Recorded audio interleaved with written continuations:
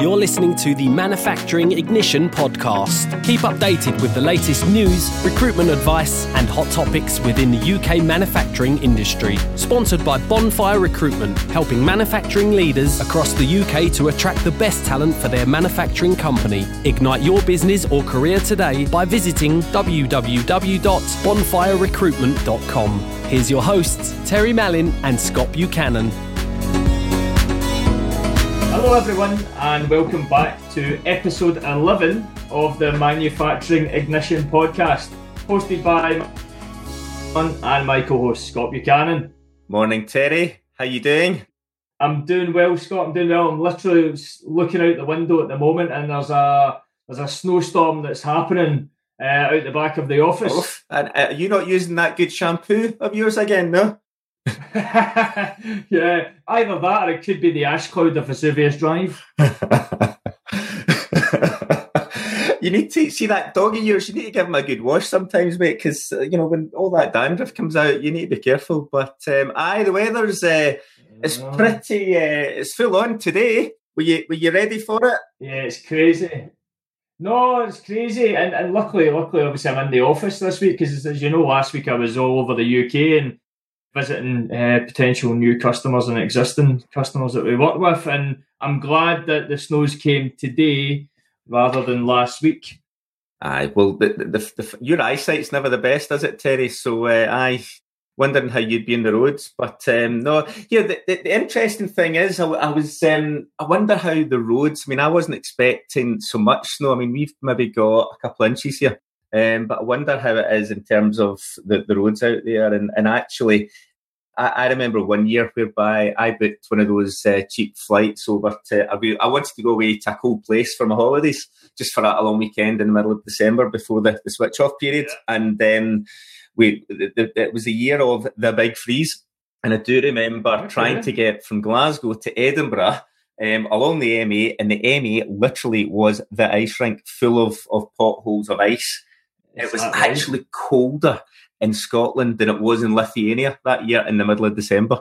And the point there was, when we got to Lithuania, you could drive along the roads, no bother at all. It was all safe. It was all no problems at all. And yet Scotland was just absolutely dangerous, just the way things were. So it's all about planning, isn't it? And having the right tools and having the right people doing the right things. And yeah, interesting time. So it'll be interesting to see for our meeting later whether you can get out your driveway.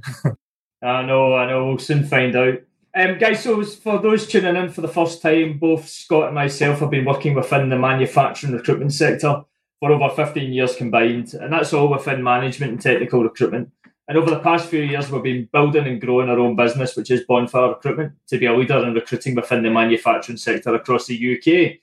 This week, Scott, will be covering, obviously, the latest news, week commencing the 15th of January.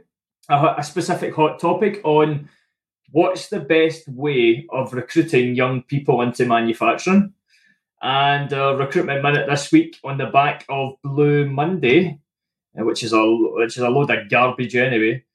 Looking for a new job, how to maximise your social media presence. Oh, what's Blue Monday, Terry? That's a new one for me. Do you want to know what?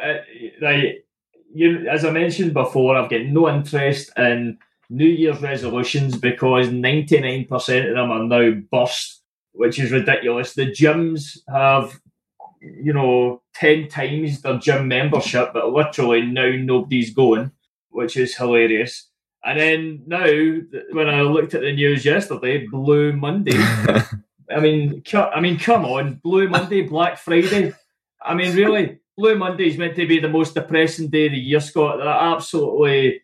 Everyone wants to change jobs. Everybody wants to be, right, got you. I mean, it's a load of garbage. But at the end of the day, today, what we will all go through, if you are looking for a new job on the Black and Blue Monday, whether this is Red Tuesday or whatever you want to call it, we will take you through maximising your social media presence. Okay, so you can hammer in, right? Got you. No, I've heard of that before. I didn't know it was yesterday. Do you know, I was actually in a good mood yesterday. I don't know. Maybe it's... how does that work? So I guess, is that just a media thing, or is that based in stats? Like my stats, is that based on job sites saying, you know what, there's, an extra 50%, employees looking for work that day? I don't know. Or is it sickies? Is it maybe people pulling time off work? I wonder.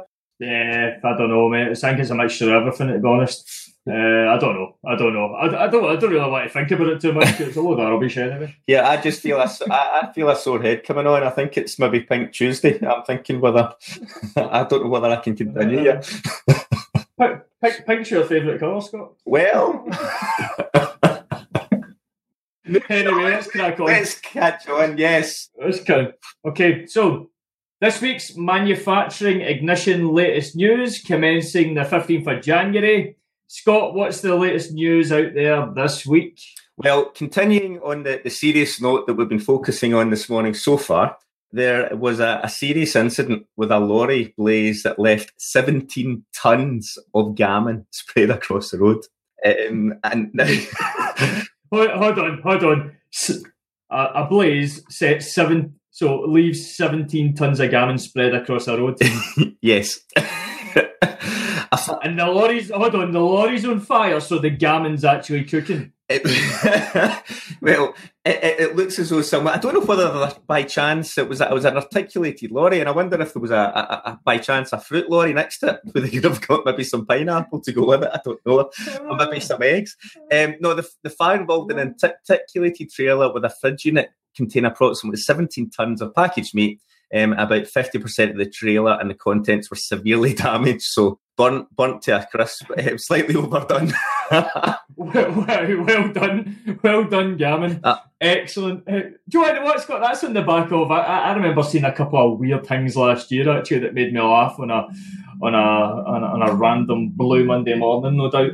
Where in August, I remember in August that there was a lorry collision on the M5. Right. And the lorry collided with a caravan, and it left 24 tonnes of flour strewn across the motorway. What? I know. So we're worried about the snow that's happening now. That was literally probably people thought snow was happening in the middle of August. Well, that one there, it was down in I think it was down Devon way on the A30 near Oakhampton. But here, Terry, do you remember one of the earlier podcasts we did where we were talking about the automotive automation piece, whereby it was almost like the lorry trains? I forget the actual buzzwords for it, but and I wonder, these types of accidents, I wonder whether they would actually happen going forward if it was a computer driving the truck. Do you know that way? That was podcast 1, Scott. That was the automated vehicle one. Yeah, I remember. I can't remember what it was called again.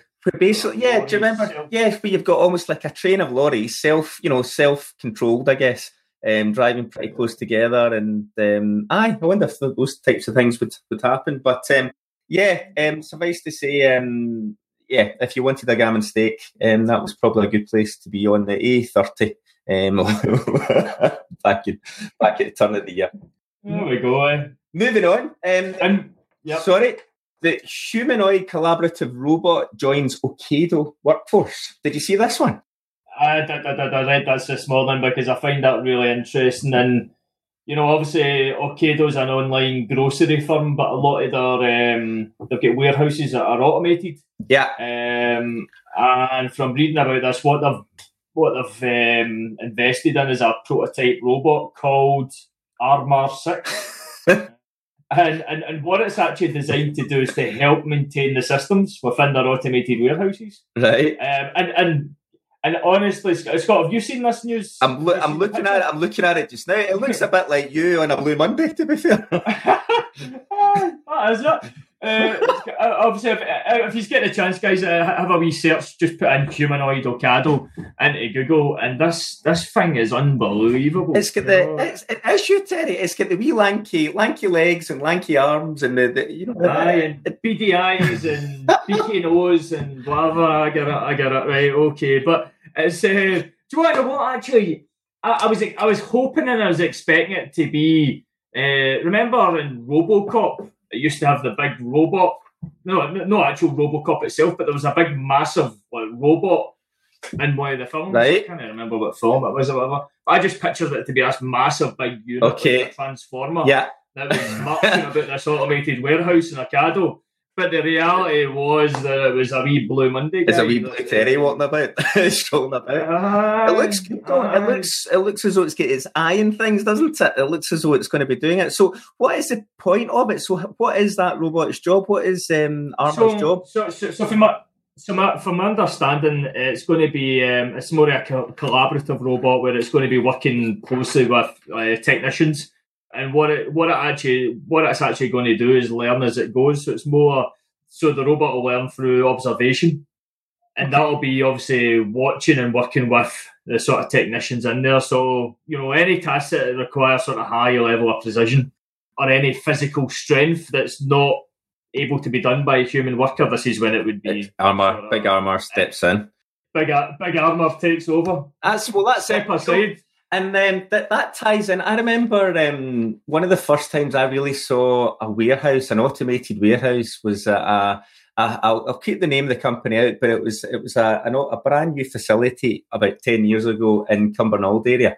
And it had a massive warehouse for a lot of drinks cans. And at that point, you couldn't see the top of where the pallet or wherever it was going. And the gent I was with basically said, "What do you fancy?" And he literally typed it into the computer, and off went the robot to go and find it. So it's amazing what can happen out of that. And I guess having one of these robots to keep, I guess, the others in check is probably a good idea. A big robot supervisor. That's what we need. That's the guy at a RoboCop. Anyway.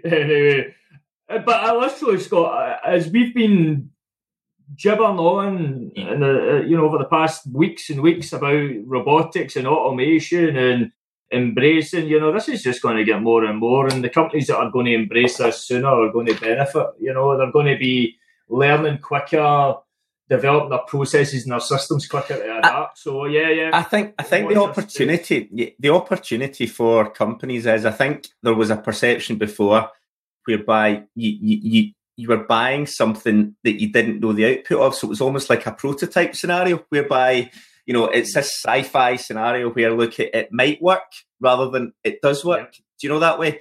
And I think now there's so many examples that we've certainly seen, and that the world, there's probably plenty that we haven't seen, that actually embracing this technology and making it work for you. So yes, it's probably, there's a scalable investment there, but actually it's the output of that whereby it will help your business and I guess help the upskilling of employees within your business and make them enjoying their work more as well. Yep, exactly. And moving on to point 3. Point 3? Yeah, use point 3. So 3D video phone calls are possible through existing wireless networks, apparently. So what does that mean? Well, right now we FaceTime and it's a 2D picture, but a group of researchers in California have developed do like a 3D video call. Pretty awesome when you think about it, Scott, because imagine, if you have a virtual team or you have sales people who work who are home based. We're recruiting for a packaging company at the minute that's looking for a national sales manager that can be based anywhere. Then literally this person could actually go into a board meeting and be a part of a 3D call. Yeah. And indeed, and that's the way. Well, again, we touched on this before, whereby a lot of sales, I'm aware of it in medical device manufacturing, or companies rather, whereby their sales force now, a lot of the field-based stuff has been taken, or the pharmaceutical piece rather, has been taken away from, as one would know it, as the reps, whereby instead now it's done via the computer and there's actually a central hub. And I guess that again could be, you become a pro at doing your kind of board meeting or your meeting with your client in 3D world, which is it's amazing, isn't it? It's absolutely incredible. And I must say, I think I was just going. I think them. Sorry, Scott. No, I was just going to say along the lines. You touched on FaceTime, and FaceTime for me has always been the most reliable method of doing the video calling so far, and the others always seem to be. I think the challenge of the 3D scenario is to make sure that the reliability, do you know that way? Because there's nothing worse than actually where the connection dips or you lose someone's face or you lose someone's voice. so you can't actually conduct your meeting. So hopefully that they'll focus in on that. Yeah, exactly. No, and I know obviously the next step is 5G to replace our existing 4G network. And looking into that, that's going to allow obviously more data to be sent between devices faster and more accurately. So that's going to benefit the sort of reliability of that. As I say, this isn't something this is sort of early days research sort of level, but something that's interesting, and it's going to happen. It's going to happen. It'll soon be. We'll be on 800Gs shortly. This time next year will be an 800G, no doubt, with Arma maybe leading the way on how to do a phone call. Who knows? So a little like now 65, whatever it's on now, probably now 120 now. Remember the album you used to buy? Hi. Well, now 85 and stuff like That's still going. That's still going. I know. I seen that at Christmas, and I thought, who is still going into the shop and buying now? It's certainly something there now. Maybe somebody that's going through Blue Monday. Exactly. Maybe it's the Blue Monday folk. Now, if you get a wee bit of volume here, I've just found something, Terry. You'll never believe this. Do you remember the Pepsi Challenge? Do you remember that? Are you old enough? Are you young enough or old enough to remember the Pepsi Challenge? Right. The Pepsi Challenge was whereby you had a can of Pepsi and a can of Coca-Cola, and they covered them up. And they asked the public to guess what one was I guess it was a Pepsi, rather than... That's not even a challenge. That's like easy. Like Coke's definitely different from Pepsi. Anyway, I'm digressing. They've done the same with the new Iron Brew. So they've actually gone out into the streets. Iron Brew, in case you haven't heard, they've changed they've had to change the recipe to reflect the sugar content in their mixture, and they went out in the streets to find what the public reaction would be.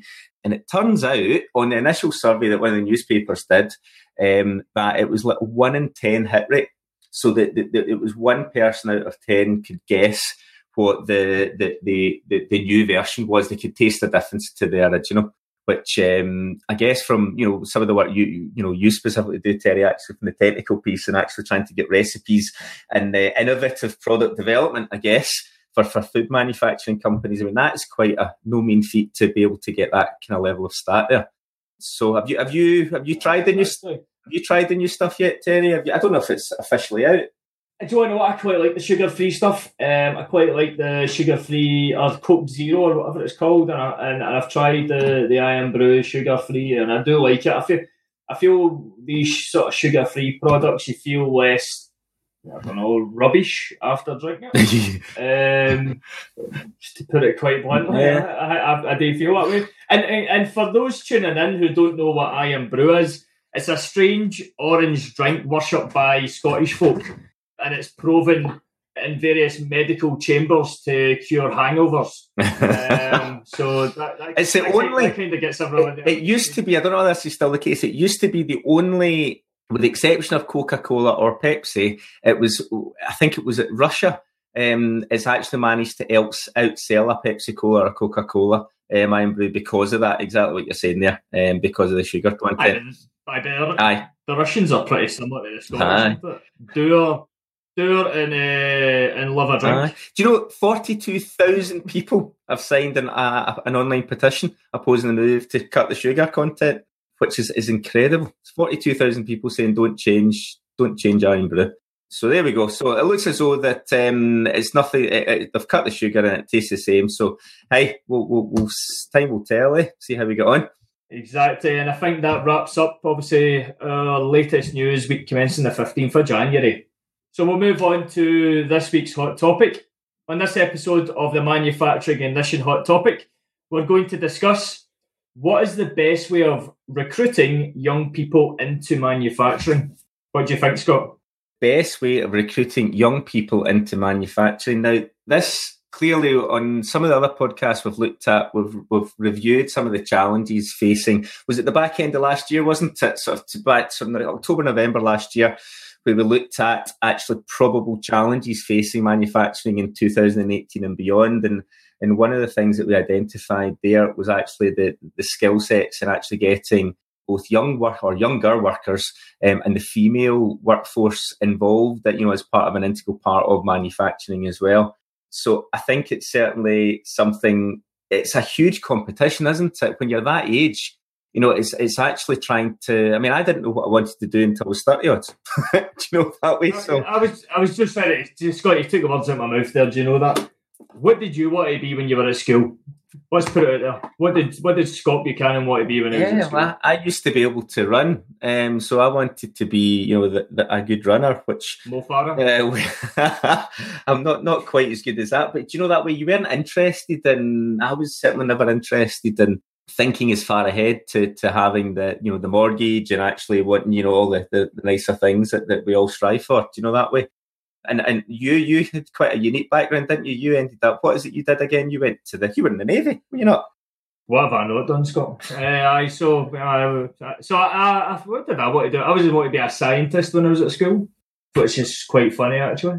And then I went and worked in an office, and then I joined the Navy. I was in the Navy for 5 years, and then became a fishing guide, and then.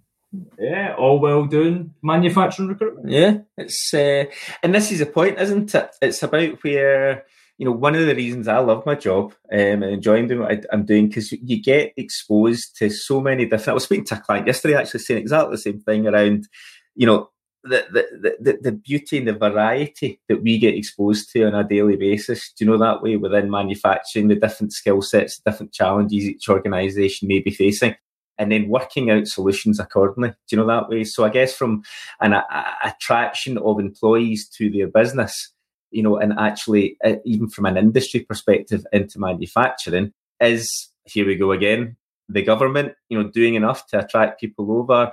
I know certainly locally, the universities, if I go back, it wasn't that long ago, maybe 5 years ago or so, there was no actual interaction between the university and, a manufacturing organisation, or very, very little. Do you know that way? So we were getting candidates coming through, with a good degree, with a good, exposure to engineering or manufacturing or management, and yet they didn't have any experience level to allow them to actually to step in to do that. Do you know that way? And obviously from a recruiting perspective and from the company's point of view, the company's going, well, we need the experience. So it's the vicious circle, isn't it, of the experience of someone being able to walk in and do the job versus the training, the mentoring, the development, and then I guess identifying the right type of talent for that role at the younger age. Do you see? And these are all the things that are going on. And I guess if there was, a bit more emphasis, and to be fair to a lot of the universities I'm aware of, they are now certainly trying to working and encouraged to be working with manufacturing companies and engineering companies and the likes to make sure that that's happening. But I think looking at it from so with the question, what's the best way of recruiting young people into manufacturing? Last year, 3/4 of manufacturing companies were concerned about an ageing workforce, and also a different report showed that 43% of companies considered skill shortages a major challenge in the sector. Yeah. So putting two and two together, we need to encourage more children and young adults, teenagers to have an interest in manufacturing. Now, Scott, when I was at school, and this is at school and even up to university, right? If somebody says about manufacturing to me, automatically what I thought was somebody starting making a product, right? And that's what it was. Actually, the more once you step into manufacturing, you find out there's a massive opportunity in there with different roles, different opportunities, different career prospects, and it's a very all-encompassing opportunity. Yeah, and actually, Terry, we've got clients actually that look at that actually look at our website and look at what we do, i.e. manufacturing recruitment, and assume that all we would do is production management or similar. Do you know that way? Don't actually appreciate that we actually cover all the technical disciplines, all the sales forces, directorship, the senior management teams and quality and so on. Finance, HR, you name it. Manufacturing is part of it, and it's exactly that. It's education. It's an educational piece actually of association. And I think if we're wrapping up, when I'm thinking about, and this is me personally, and I know this is probably a stereotypical thing, but that stereotypical thing is the reason why most people don't want to get into manufacturing, is they probably rate it as low pay. They think of maybe poor conditions within a factory environment. You automatically, as soon as you say the word factory, you automatically think of like steelworks or something like that. That's what I do. Anyway. Nothing wrong with the steelworks, Terry. Nothing wrong with the steelworks. No, definitely no. But you think of that sort of, hot flames, quite dirty type environment when you're actually thinking of like the 60s, 70s or whatever, And then actually, you think of the work as being very monotonous as well. That's automatically what most people think. So it's actually, when you're putting that together, low pay, so actually giving people an education at benchmarking against other industries. I mean, finance, law, IT, etc. Manufacturing is well there, especially at a senior level. It's certainly there. So I think it's more of an education into, the career opportunities in manufacturing. And that's, yeah, you're right. And it's about the opportunity that's there. Do you know that way? It's about making sure that the opportunity allows things to happen. Do you know that way? And I think, how do you do that though, Terry? How do we actually get, people's awareness up around where we can go? Is it from the schools? Is it from the universities? Is it from the apprenticeship schemes? Is it from the brands and the association that actually to be, I don't know, the Coca-Cola rep or the, let's do steel mill, you say, an aluminium factory whereby actually you could have any, the opportunities are there. And I know certainly some of the financial work that we've done whereby we get, business from, I guess, people wanting to leave the, practice and go into industry. Do you know that way? And that's where, there's certainly talent there that I guess people have found that they actually get bored. Even accountants getting bored within, practice and actually want to use the... I think a lot of people watch programs like Suits, and then what they want to be is Harvey Specter out of Suits and be the corporate lawyer who's dealing with all the big boys and getting involved with everything and just being a cool guy. Whilst actually you don't have that sort of comparison within manufacturing. Mm-hmm. You don't have a sort of cool TV episode that goes through like manufacturing and actually the life of somebody within manufacturing. So I think, to go back to the question, what's the best way of recruiting young people into manufacturing? And so firstly, what we need to do is actually reverse the negative perceptions, being, that it's a low-paid industry, that there's poor conditions and it's quite monotonous work. So if we're focusing on first, let's go through 3 stages, Scott. Let's go through how do we encourage more children to be interested in possibly pursuing a career in manufacturing. Mm-hmm. Teenagers, how do you encourage teenagers to tailor their education towards manufacturing? And then finally, the sort of millennials, which is people born within the 80s and 90s, which is... Scott, when were you born, actually? I'm a 70s kind of guy. Are you? Right, okay, so... I've got the big long collars going on. Okay. You don't even get that, did you? You didn't actually understand what I was saying there, because you're that young. No. How old are you? Right, well, I'm not really that young. I'm 31. You're man. 1986. So I am classed as a millennial. So I will be in probably the best shape to discuss how to attract me into manufacturing. Everyone's got visions of that Arcar robot thinking of you. It's true. So how do we encourage more children to be interested in manufacturing? And this probably came into my head, Scott. Me and you's both been invited to a local school to discuss manufacturing next month, and it got me thinking: how do you spread the word in schools? And I think what it's requiring is actually more manufacturing professionals visiting schools and discussing the sector, and answering questions. And possibly inviting school trips into a factory in a safe environment, and that could be anything that's sort of groundbreaking, like making the aircraft carriers to food factories. It's just children getting involved in that sort of stuff to see how their sweets you're are made. Spot on. You're absolutely spot on, and it's maybe a certain type of person like this, but I'll never forget. And one of the reasons I'm doing, and I've done this job for over 11 years now, is the day I was standing inside a drinks factory where I'm looking at a canning machine. At that point, it was only doing 75,000 can lids an hour. And the can lids were all over the ceiling. Do you know that way? And then that same afternoon, I'm standing in one of the naval bases, standing next to it's that. Sounds like Kevin's going for a walk there, Terry, or have you fallen through the window again? No, it is Kevin. He's decided to wake up. So we've got him to contend with for the next half hour. Oh, sounds good. But yeah, and then that afternoon, I'm standing next to a nuclear submarine and in a naval base, which is incredible. So, and that's, if you were I think there's too many, I don't know whether it's parenting or schooling, whereby it's almost like beating someone over the back of the head with a stick, saying, because you're a doctor or your dad's a doctor, you'll become a doctor. Do you know that way, or a lawyer, whatever it happens to be? And don't get me wrong, there's a place for that, but actually being able to know what alternatives are open to you, do you know that way, is absolutely there. And one of the challenges we have from a CV perspective is actually, and we see it all the time, don't we, whereby, especially at the senior level, whereby someone's done the job for a decent length of time, and then they're saying, look, Scott or Terry, I want to do something different. Do you know that way? I never actually really enjoyed myself. I didn't want to be doing this role, but I've kind of found myself in it.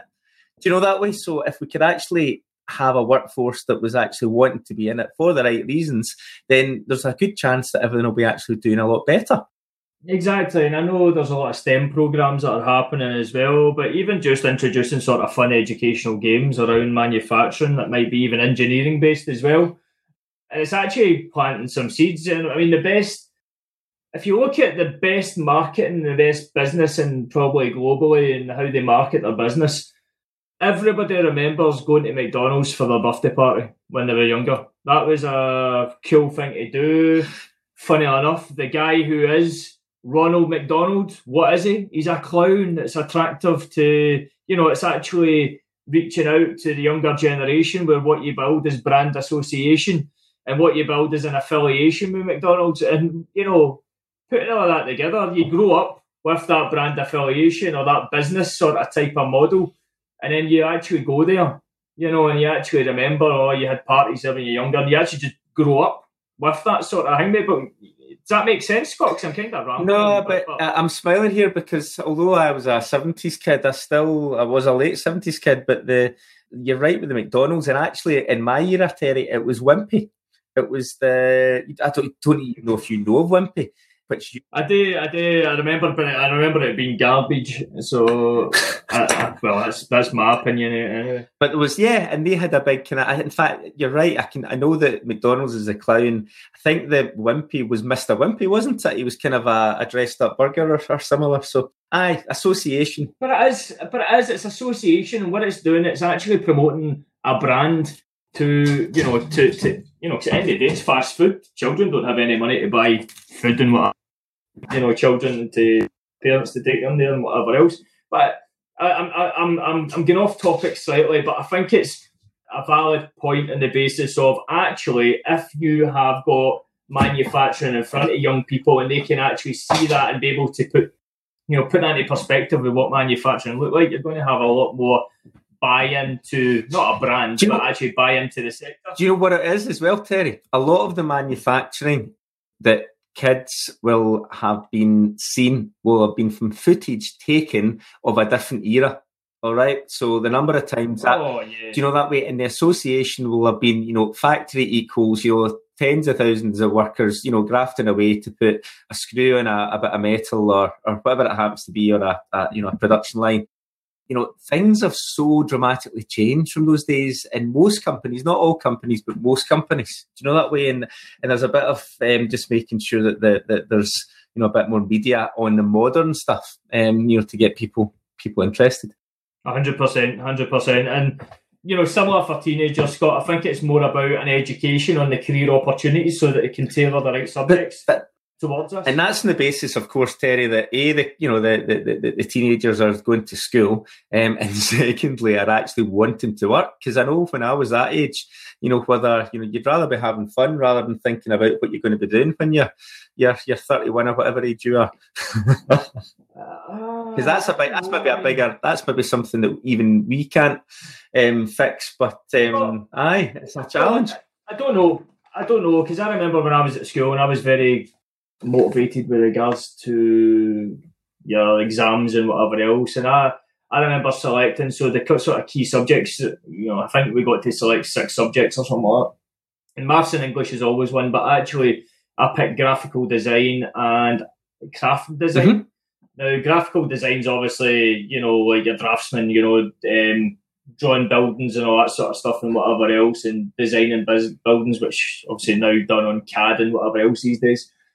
But and then the second one was craft and design, which was actually building, whatever out of metal, wood and all that sort of stuff in craft. So literally for my exam, I had to build a longship, and this thing was like maybe 6 feet long, literally 6 feet long and about 5 feet high. That's a pretty... when you put the sail on it. So it was amazing, right? And you were actually bending the wood round there. But do you want to know what? See, if I reflect back on when I was at school, and that, how long ago was that? 15 years ago, right? Maybe a wee bit longer, that's 16 years ago, whatever. When I was at school, it was all very good. I wanted to do those subjects because of an engineering context. But actually, when I reflect back on it, I had no idea what these subjects would benefit me in as a career. Mm-hmm. I would automatically think craft and design being joiner, and I would automatically think graphics design being obviously a draftsman. But actually putting that into perspective and how that adapts into a manufacturing environment, both these types of subjects where you're building, you're repairing, you're maintaining, there should be a lot more education into the actual career prospects with the actual subjects that you pick. And obviously maths been a big one for engineering, etc. But actually English is just as important, when you're, from a senior management level and moving into university and studying for masters and degrees and all that sort of stuff, and the amount of degrees and opportunities that there is for manufacturing as well.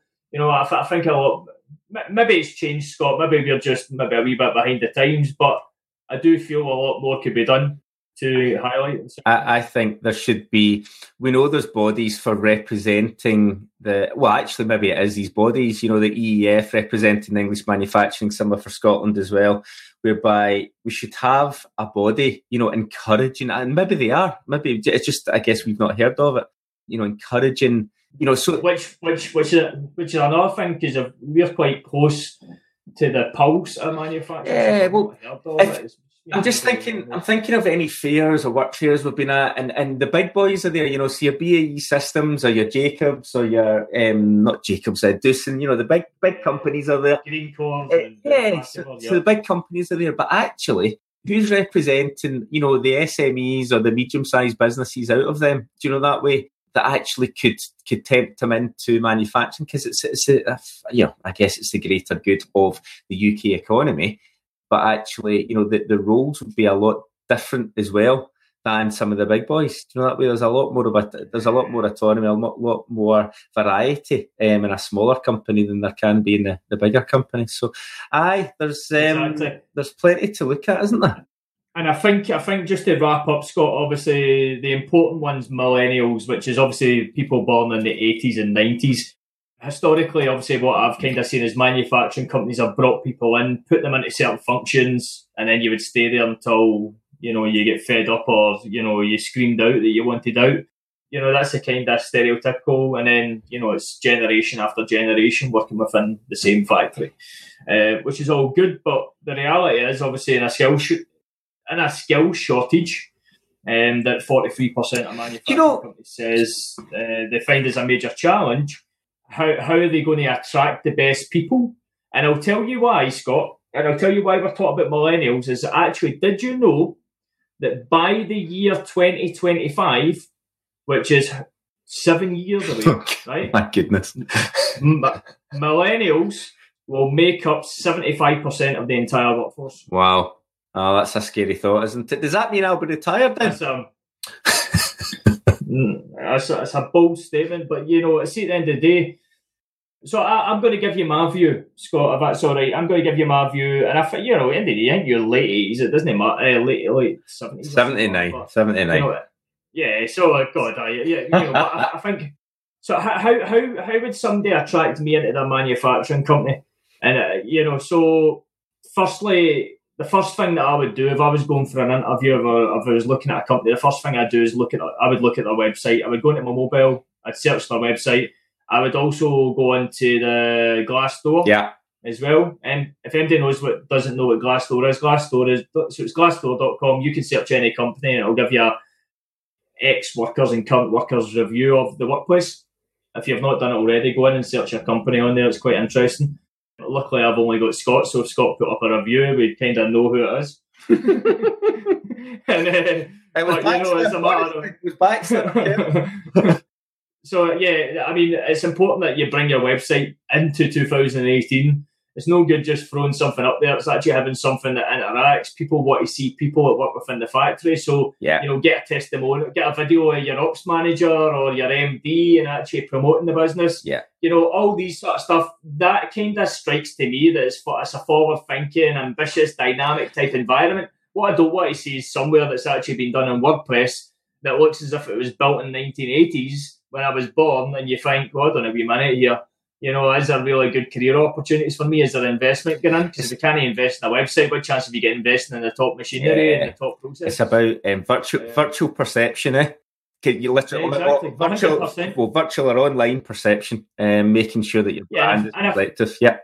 And exactly, and I think that does help with building up your brand image because everybody wants to work with your typical companies that they've grew up with. So Coca-Cola, every Christmas you see it on adverts. Kellogg's, you've always had Kellogg's as your cereal. These are brands that people have been brought up with. As a millennial, you want to work with those type of companies because you see them as the forward thinking. The reality is, if you're a small, dynamic, nimble business bringing out new products and putting a lot of investment, you've got far more that you can potentially offer someone from a career experience and development opportunity. Therefore, get that and shout it out. Get that brand out there, make it positive. And what you'll do is you'll attract the best people because people will see an opportunity to quickly develop their careers, gain new experience, and work with a growing business, which would be far more attractive for me than what it would be than working with a big blue chip. That's not to say blue chips, nothing against that sort of stuff. It's not that at all, but it's actually how does a smaller business attract the best talent out there? Because the blue chips are already doing it because they've already got the brand. And the structure and the financial backing to allow them to do that because they know that by having a graduate scheme or having more apprentices coming through the ranks, then that they will, based on their attrition rate, should be able to keep them and develop them throughout the ranks. Do you know that way? Yeah, and offering good training and support as well. If you're taking on someone from university and they want to complete their masters or they want to do an MBA, and it's actually someone that could be a future leader within your business, make sure that that's made out pretty clear. And you can protect yourself as a business by putting in a clause of if you leave within a certain period of time, you'd have to pay back your training costs. And that's fair enough, that. There's protection there as well. And what you do get is buy-in from that individual because you're investing in their future, you're investing in their education, which has clearly been important if they've went to university and did X, Y, and Z. Sorry, Terry, this is relevant, but it's relevant from a reputational perspective. Just you talking about education there. We had an example this week whereby there's a gent that's he's studying at the moment and one of his exams, and he'd handed his notice in just before Christmas. And this is with a recognised, respectable and good company. And what's actually happened is the company, because he's handed his notice in, is refusing to give him the time off for sitting his exam.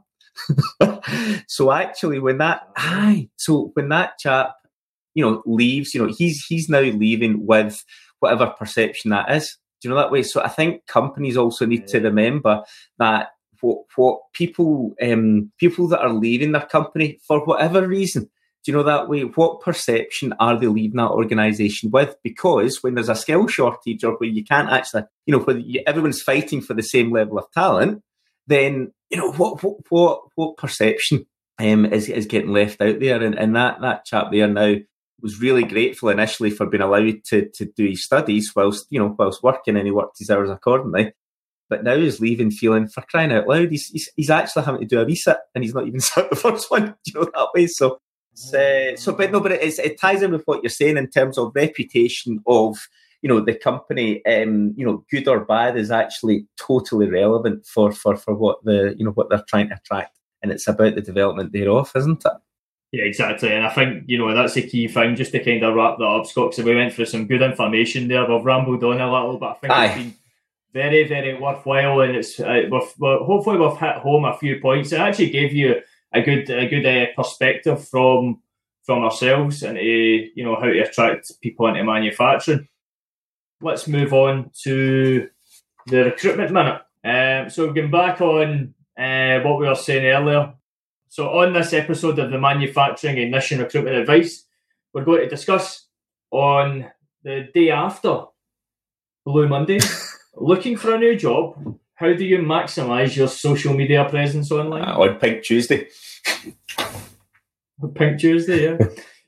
So if you're listening to this podcast, this is targeted towards an individual looking for a job. So if you're looking to find a new role, probably the first thing you would probably do is become more active on LinkedIn and job boards. Why does everybody use LinkedIn, Scott? The question you probably should be asking is, why are more and more people using LinkedIn? Do you know that way? Because actually, and maybe this is the millennial thing again, Terry, which we were touched on just earlier in this podcast, whereby the millennials will naturally go to the internet and naturally go onto LinkedIn if they're looking for a job. Do you know that way? But actually, the more, the aging population may not naturally go to LinkedIn, because the number of searches I've looked for, and I know the people, and I'm trying to find them because I've lost their contact details or whatever, and trying to find them on LinkedIn, and they're not on it.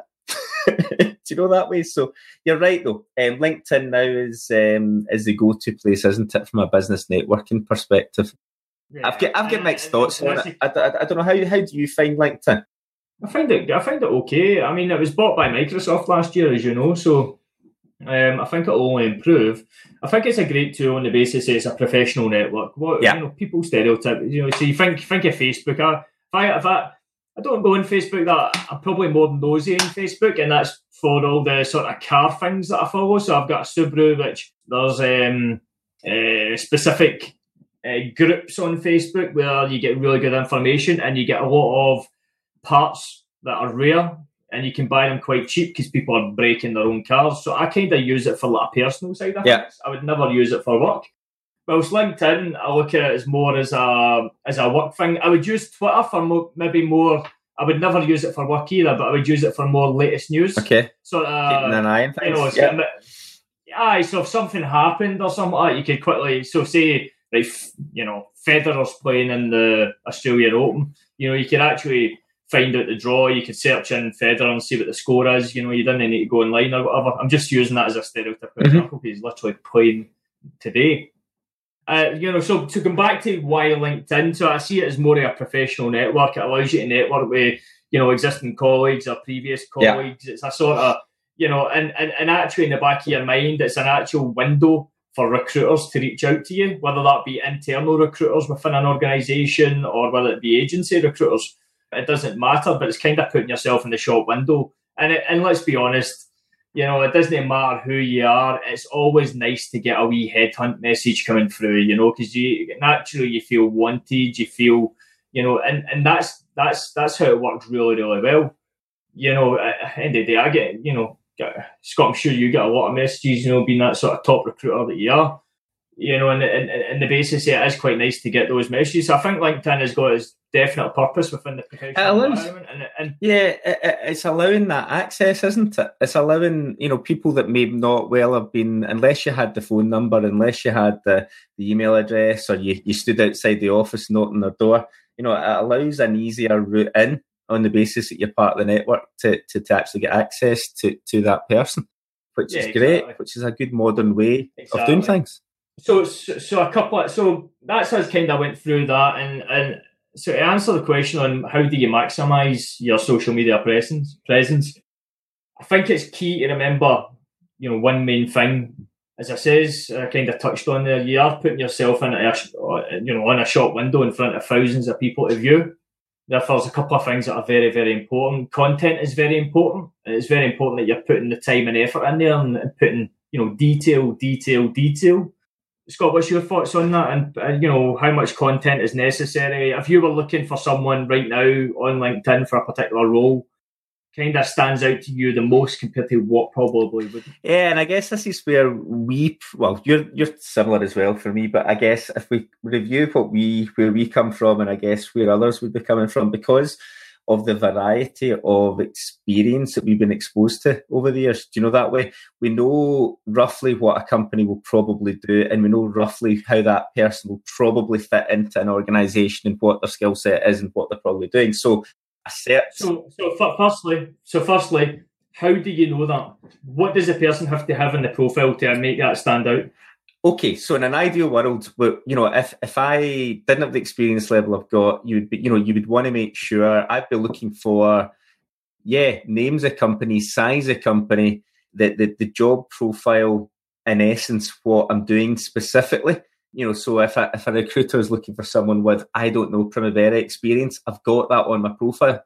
Do you know, that way? Because unless the person that's trying to recruit for me knew that company had Primavera, for example, then they wouldn't necessarily reach out to me. Do you know, that way? So it's I guess it's around the detail piece, isn't it? Making sure that you're actually, this is what I'm capable of, this is what I'm all about, and this is what my shop window looks like. Yeah, exactly, and it's literally, think about it as if you just put everything down. Do you find it useful, Scott, for people to copy and paste their CV into the sort of job descriptions or the past descriptions of work, where people actually copy and paste that in? See, that's a whole other can of worms, Terry. I'm a bit old school that way. One of the things of a CV, the type of person that probably do that is probably the same person that hasn't taken time to write their CV correctly, which probably adds a whole other, not issues, but certainly, because some people, what they do is they get a job profile, copy the job profile and put that down as what they're doing. Now, yes, that is in essence what they are doing, but actually when you review what you do on a daily basis and what you're actually involved in, does that actually reflect the job profile? You see, so tying into what you're saying there about on the LinkedIn profile, your LinkedIn profile should be a fair reflection of what you are doing, although I guess it's reflective of the industry or the angle within the industry. So a design person, for example, will be completely different probably than a finance person. Do you know, that way? Because actually their interests and their professional interests will be different. And a design person may want to highlight some of the product development that they've been doing and sharing accordingly, whereas a finance person may be more interested in some of the economists' articles and so on. Do you know, that way? So there's a lot of differences depending on the job profile and I guess the role that we're looking for. Yeah, and I think, it's all very well getting all this content into your profile and whatever else, because what it does, it will throw up keywords. People will be able to search you quicker. However, when we're doing a search on LinkedIn for individuals for a particular role, we don't see that full profile straight away. So I think, taking one step back on that. So what we've done is we've got good content in there, which is keywords, which allows you to be found by recruiters. But actually, what's really important is that your main subject line is a resemblance to exactly what you're doing, not just master of the universe or whatever. I've seen these things before, home worker or looking for a new opportunity. That's fine, right? Looking for a new opportunity. However, don't just put that in as a subject. Put in your past job title, your current job title, i.e. technical manager of Coca-Cola. Engineering manager of Pepsi, looking for a new challenge, looking for new opportunity. So actually that recruiter can look at it and go, all right, bang on, technical manager for Coca-Cola. I'm actually recruiting the technical manager for Pepsi. You beauty. Right, let's contact this person because they're looking for a new role right now. And the other most important thing from that as well is a professional image.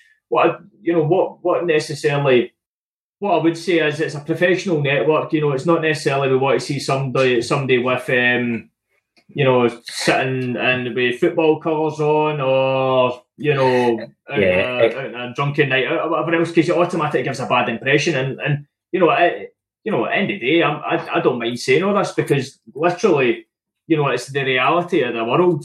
If you've seen that on Facebook, you wouldn't think two things about it because it's a personal network and all that sort of stuff. But actually, from a work side of things, it's not too hard to get a really good image up there. The phones these days are amazing. Get someone at work to take a picture. job done, put it up there. Yeah, and you know, it's I think that's it.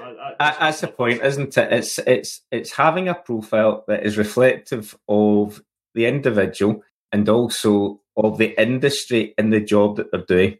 Do you know that way? So, for example, if you were Ronald McDonald, right, sitting in a suit, would that be a fair? Is that what you're looking for? Probably not. Do you know that way? Yeah. So it's 100%. So it's trying to find the balance. So are we saying everyone should be sitting there suited and booted with their lucky tie on? Probably not. And it's just trying to find something that's reflective, that you think is the person, reflective of the job, and actually the person as an individual, because everyone's different, and that's where that's why it's such a useful tool. Exactly. And the last piece of advice from myself and Scott is, so you've got that fantastic profile, you're now getting found by recruiters, etc., etc. People are getting in contact with you. Great, that's great. But actually, what you can actually do something, and you could be far more proactive. And the way to do that is actually to build your network connections. The more network connections you have, the more people can see your posts that you're putting on LinkedIn. Therefore, the more visibility that you have in a wider network.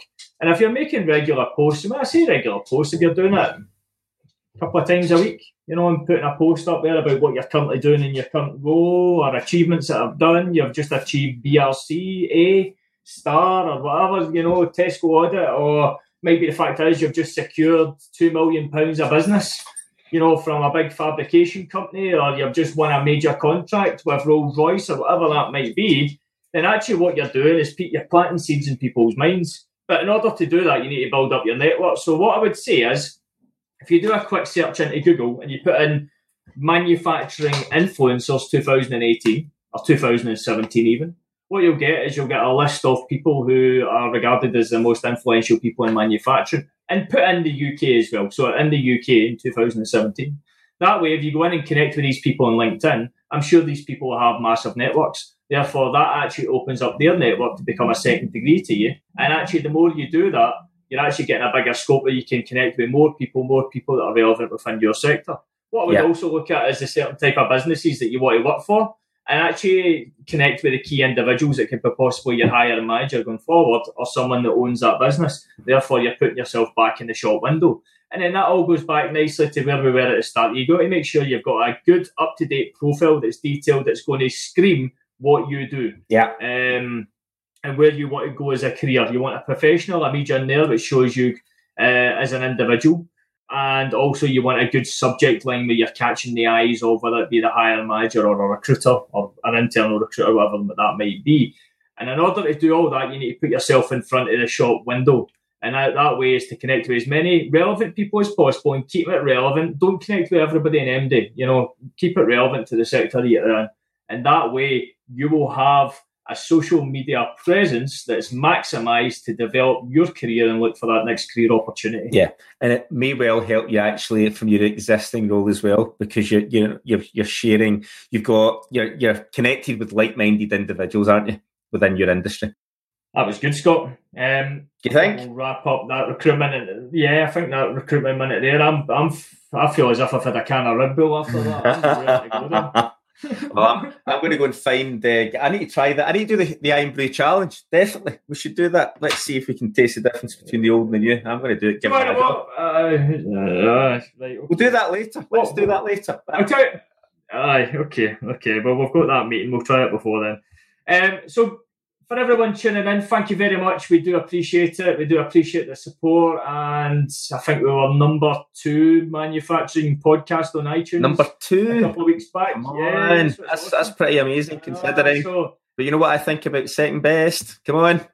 It'd be great if everyone can share and whatever else. We'd love to get to first place and kind of set ourselves in the manufacturing realms of iTunes history, and it allows us to continue to promote manufacturing on a wider scale, and it's only beneficial for us all. So any questions at all, please pop us an email at scott@bonfirerecruitment.com or terry@bonfirerecruitment.com. And thanks for listening. And sorry, Terry, just for cutting over you here, but one of the things we might want to highlight is our Twitter. You touched on your Twitter feed earlier, so you might want to see what it is. we're at Bonfire Recruit. So most of our social media platforms, whether it be Facebook, Twitter, etc., is at Bonfire Recruit. You can also follow us on our company page. If you go into, on LinkedIn, you can go into LinkedIn, search Bonfire Recruitment.